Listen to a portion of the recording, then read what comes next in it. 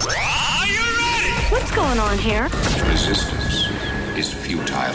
This Indeed you are, Paul. is It's in my hand, Paul! Fan Effect. All right, welcome back, everybody. It is time to enjoy the weekend and watch some movies or good television. And we can almost smell the popcorn right now, and that means only one thing. It means Andy Farnsworth is here with What to Watch, of course, with KSL News Radio, KSL's Fan Effect podcast as well. Me and Dan recorded a Fan Effect podcast We this sure week did. about Star Wars. So, yeah. Okay. When's that going to drop? I'll get it up this weekend. I was going to say, I hadn't heard it Some yet. other things he needs to talk about first, though. That's but right. You've had some really good recommendations lately, so I'm curious what you've got this week. Got a couple good ones. First of all, an interesting mix of items this week with a little something for just about everyone in your family's tastes. Let's start with the adaptation of a well-known young adult book from author Judy Blume. For many girls over the past 50 or so years, the book Are You There, God? It's Me, Margaret has been a much-loved story. It centers around 12-year-old Margaret Simon, played here in the movie by Abby Ryder Fortson. Margaret's a girl who's lived in New York City her whole life, but when she comes home from summer camp in 1970, she's stunned to find out her parents, played by Rachel McAdams and Benny Safdie, are moving them to the suburbs of New Jersey. Besides having to go to a new school and make new friends, this move takes Margaret away from her beloved grandmother Sylvia, played by Kathy Bates. Now, the family hasn't even unpacked their boxes when a neighbor girl, Nancy, comes by and sweeps Margaret away into her girls' club, of which the topic of conversation usually alternates between the girls' desires to hurry up the physical maturation process into womanhood and about which boys they like. But the other dilemma Margaret faces at this point in her life is her relationship with God. You see, her dad is Jewish and her mom is Christian. The two of them get along great, but it's Margaret's grandparents are the ones who struggle with that idea, something that causes Margaret no end of stress as she explores which religion, if any, she wants to be part of. Now, I honestly thought this movie was cute, witty, sincere, and charming. I actually did read the book earlier this year, knowing the film was on the way, and I have to say the movie was incredibly faithful to the story, even to the point where I was a little surprised how faithful it was to certain parts. It really does capture the awkwardness of entering your teen years, and it's a humorous reminder of how much we thought we knew about life when we were that age, but we really didn't know. Are You There, God? It's Me, Margaret talks about stuff you don't normally see in movies these days, but adults and older teens definitely will get a big kick out of this, maybe more so than the younger kids. It is rated PG-13, and it's only in theaters.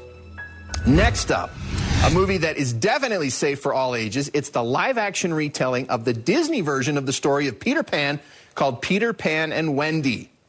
If hearing the words live-action remake of an animated classic makes you cringe, I understand. They definitely have been hit and miss, and probably more miss Dumbo, Pinocchio than hit. But I thought Dumbo? But I thought this version had its moments. Peter Pan and Wendy mostly follows the story that fans of the 1953 animated version are familiar with. Peter, played by a kid named Alexander Maloney, and Tinkerbell, played by Yara Shahidi, shows up at the house of Wendy Darling, played here by Ever Anderson, who I found out is a daughter of some Mila Jovovich, and her brothers Michael and John while chasing after Peter's shadow. He whisks them off on a magical flight to Neverland, a place where you don't grow up, and where you have adventures that usually involve the nefarious Captain Hook, played by Jude Law in this one, and his band of pirates. Now, the story's pretty similar to the animated version, but there are a few differences. The natives, including Tiger Lily, are treated with much more respect this time. Wendy's more than a damsel in distress, and Hook's backstory is given a little bit more fleshing out. Undoubtedly, there will be some who don't like changes, but I felt they were appropriate for the times in which we live, while still staying mostly faithful to the spirit of the story. There are a couple of impressive visual sequences as well, including a flying pirate ship that was way more believable, the one in Uncharted last year. Peter Pan and Wendy is rated PG, but it's safe for all ages. This version is not a musical, though familiar musical cues are heard throughout. It was originally planned to go to theaters and probably would have looked really good there, but instead, it is streaming exclusively on Disney+. Now, on to some more grown-up fare. First is a new action spy thriller series on streaming, produced by the Russo brothers, the guys who made most of the best movies in the Marvel Cinematic Universe. The series is called Citadel, and it's actually an original story that its creators and Amazon are hoping will kind of take off and become its own franchise. It stars Richard Madden, Priyanka Chopra Jonas, and Stanley Tucci as the top espionage agents of Citadel, a shadowy organization that we don't know much about as the series begins. After a mission goes wrong, Madden's character, Mason Kane, that's a great name, barely survives, but he has no memory of who he is or what happened to him. Now, I really can't say much more than that because I think you're not supposed to go into the series with an idea of what's going on. I will say that the story jumps back and forth between present day and multiple points in the past, so you can't assume anything based on what you're seeing in these trailer clips. I thought it was actually a pretty engaging spy thriller. I'm not sure they're doing something super unique, but the fact that it's an original story and characters is a bit refreshing. It's definitely a James Bond meets Mission Impossible meets Jason Bourne kind of show. Something fun that's of local interest in the show, Citadel has a base sticking right out of the red cliffs of southern Utah. Though I'm not sure how we've never noticed it before. I've only watched the first 3 episodes of the 6 that make up season 1, but it was enough that I'll make the time to watch the rest once they drop. Citadel's rated TV-14, but it's got adult language and it can get pretty violent at times. The first 2 episodes are available now to stream on Prime Video with the new one each Friday. The other streaming series that may interest people is not an original story. It's Fatal Attraction, and it's an adaptation of the 1987 movie starring Michael Douglas and Glenn Close. Joshua Jackson plays the main character, Dan Gallagher. As the series opens, he's sitting in front of the parole board hoping to be released after serving 15 years for murdering a woman named Alex. The story jumps between the present day and back in 2008 when Dan was a successful prosecutor in Los Angeles with a wife and a 10-year-old daughter. When Dan has a career setback, he has a brief extramarital fling with Alex, played by Lizzie Kaplan. But it's never that simple when it comes to affairs, is it?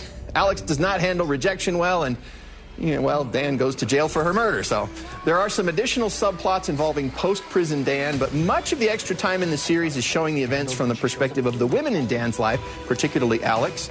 Dan's wife, Beth, played by Amanda Peet, and also from the perspective of his daughter, Ellen. I found the Fatal Attraction series to be intriguing. Believe it or not, there's less sex in the show than you might think, but, nevertheless, the subject matter will likely put off many people. The show is rated TVMA, and the first 3 episodes premiere on Paramount Plus, not yet, but starting Sunday night. For this week's honorable mention list, stuff we didn't have enough time for more detail. Hey, remember those children's books about Frog and Toad?